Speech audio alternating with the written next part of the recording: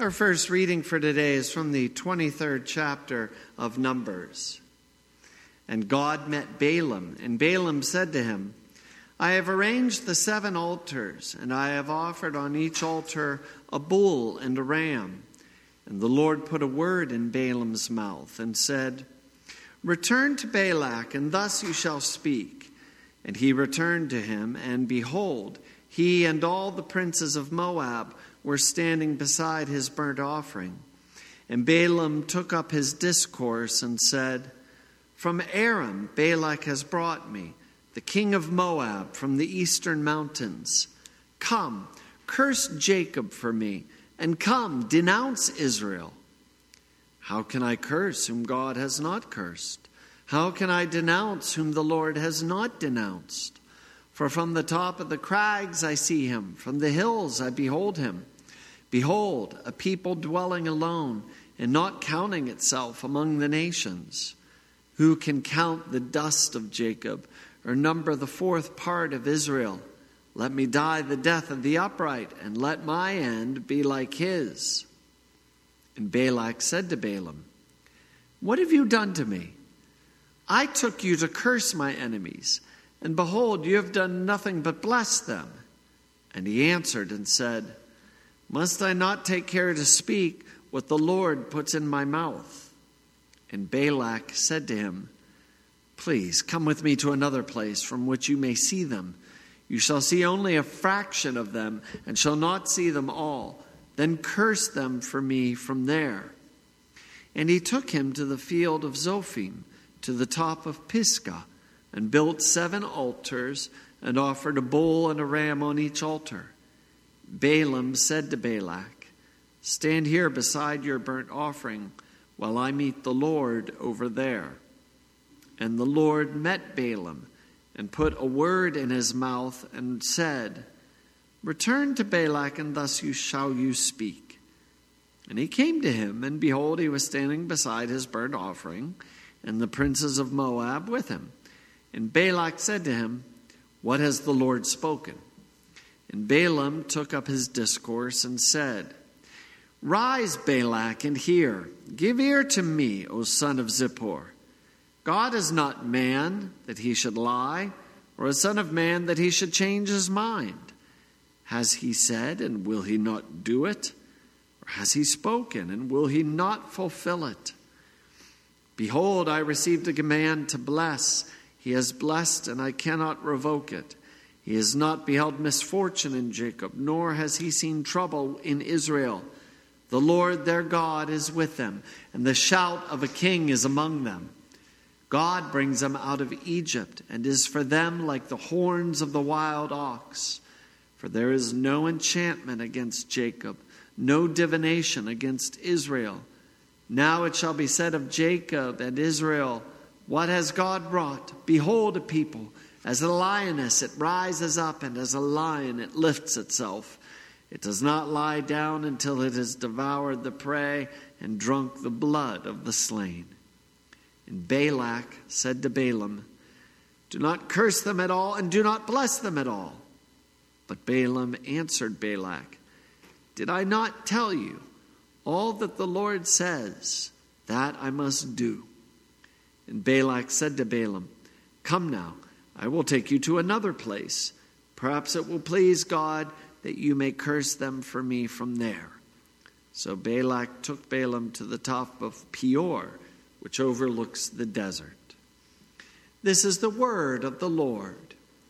Thanks be to God. Our second reading is from the 22nd chapter of Luke. While he was still speaking, there came a crowd, and the man called Judas, one of the 12, was leading them. He drew near to Jesus to kiss him, but Jesus said to him, Judas, would you betray the Son of Man with a kiss? And when those who were around him saw what would follow, they said, Lord, shall we strike with the sword? And one of them struck the servant of the high priest and cut off his right ear. But Jesus said, No more of this. And he touched his ear and healed him. Then Jesus said to the chief priests and officers of the temple and elders who had come out against him, Have you come out as against a robber with swords and clubs? When I was with you day after day in the temple, you did not lay hands on me. But this is your hour and the power of darkness." Then they seized him and led him away, bringing him into the high priest's house. And Peter was following at a distance. And when they had kindled a fire in the middle of the courtyard and sat down together, Peter sat down among them. Then a servant girl, seeing him as he sat in the light and looking closely at him, said, "This man also was with him." But he denied it, saying, "Woman, I do not know him." And a little later someone else saw him and said, "You also are one of them." But Peter said, "Man, I am not." And after an interval of about an hour, still another insisted, saying, "Certainly this man also was with him, for he too is a Galilean." But Peter said, "Man, I do not know what you are talking about." And immediately, while he was still speaking, the rooster crowed. And the Lord turned and looked at Peter. And Peter remembered the saying of the Lord, how he had said to him, "Before the rooster crows today, you will deny me 3 times." And he went out and wept bitterly. Now the men who were holding Jesus in custody were mocking him as they beat him. They also blindfolded him and kept asking him, "Prophesy, who is it that struck you?" And they said many other things against him, blaspheming him. When day came, the assembly of the elders of the people gathered together, both chief priests and scribes, and they led him away to their council, and they said, "If you are the Christ, tell us." But he said to them, "If I tell you, you will not believe. And if I ask you, you will not answer. But from now on, the Son of Man shall be seated at the right hand of the power of God." So they all said, "Are you the Son of God then?" And he said to them, "You say that I am." Then they said, "What further testimony do we need? We have heard it ourselves from his own lips." This is the word of the Lord. Thanks be to God. We continue our recitation of the Catechism with our portion of the sacrament of Holy Baptism. What does such baptizing with water indicate? It indicates that the old Adam in us should by daily contrition and repentance be drowned and die with all sins and evil desires, and that a new man should daily emerge and arise to live before God in righteousness and purity forever. Where is this written? St. Paul writes in Romans chapter 6, "We were therefore buried with him through baptism into death, in order that, just as Christ was raised from the dead through the glory of the Father, we too may live a new life." Grace, mercy, and peace to you from God our Father and our Lord Jesus Christ. Amen. These 2 readings in our catechism portion today all have a similarity. Sometimes they're polar opposites, but one is about a lie, and the other is about the promises of God and what God does when he does not lie, because he does not lie.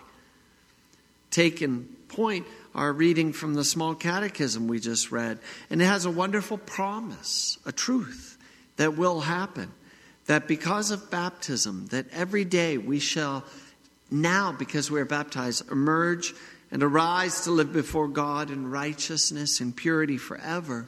And that promise continues where it says that just as Christ was raised from the dead through the glory of the Father, we too will live a new life. Furthermore, a lot of times in scriptures, and even one of the hymns we had on Sunday said that our baptism is actually completed in our death, because it's only in our death that we have our resurrection, fully and final resurrection in Christ. And that's when the baptism comes to fulfillment. That's God's promise to you. He doesn't lie. He doesn't go back on his word, not for a second. Men and women do all the time. Look at Peter, the greatest of the 12, if we can say that. And what did he do? denied Jesus 3 times, lied that he even knew him, even when he was confronted 3 times. That's what man will often do, but not God. God keeps his promises. And we see actually promises actually being kept in our Old Testament reading in this discourse or dialogue we have between these 2 people, Balak and Balaam. I know their names sound similar, but these are 2 different people. King Balak was a Gentile. He hated the Israelites, God's people, who had just moved in next door into the land of Israel. And King Balak wanted them cursed. He wanted them to be wiped off the face of the earth. So he grabbed one of his own prophets, Balaam, who's a Gentile, not a Jew, Gentile. And what's fascinating about this passage is that Balaam has heard of the Lord, the God of the Jews, and the Lord appears to Balaam.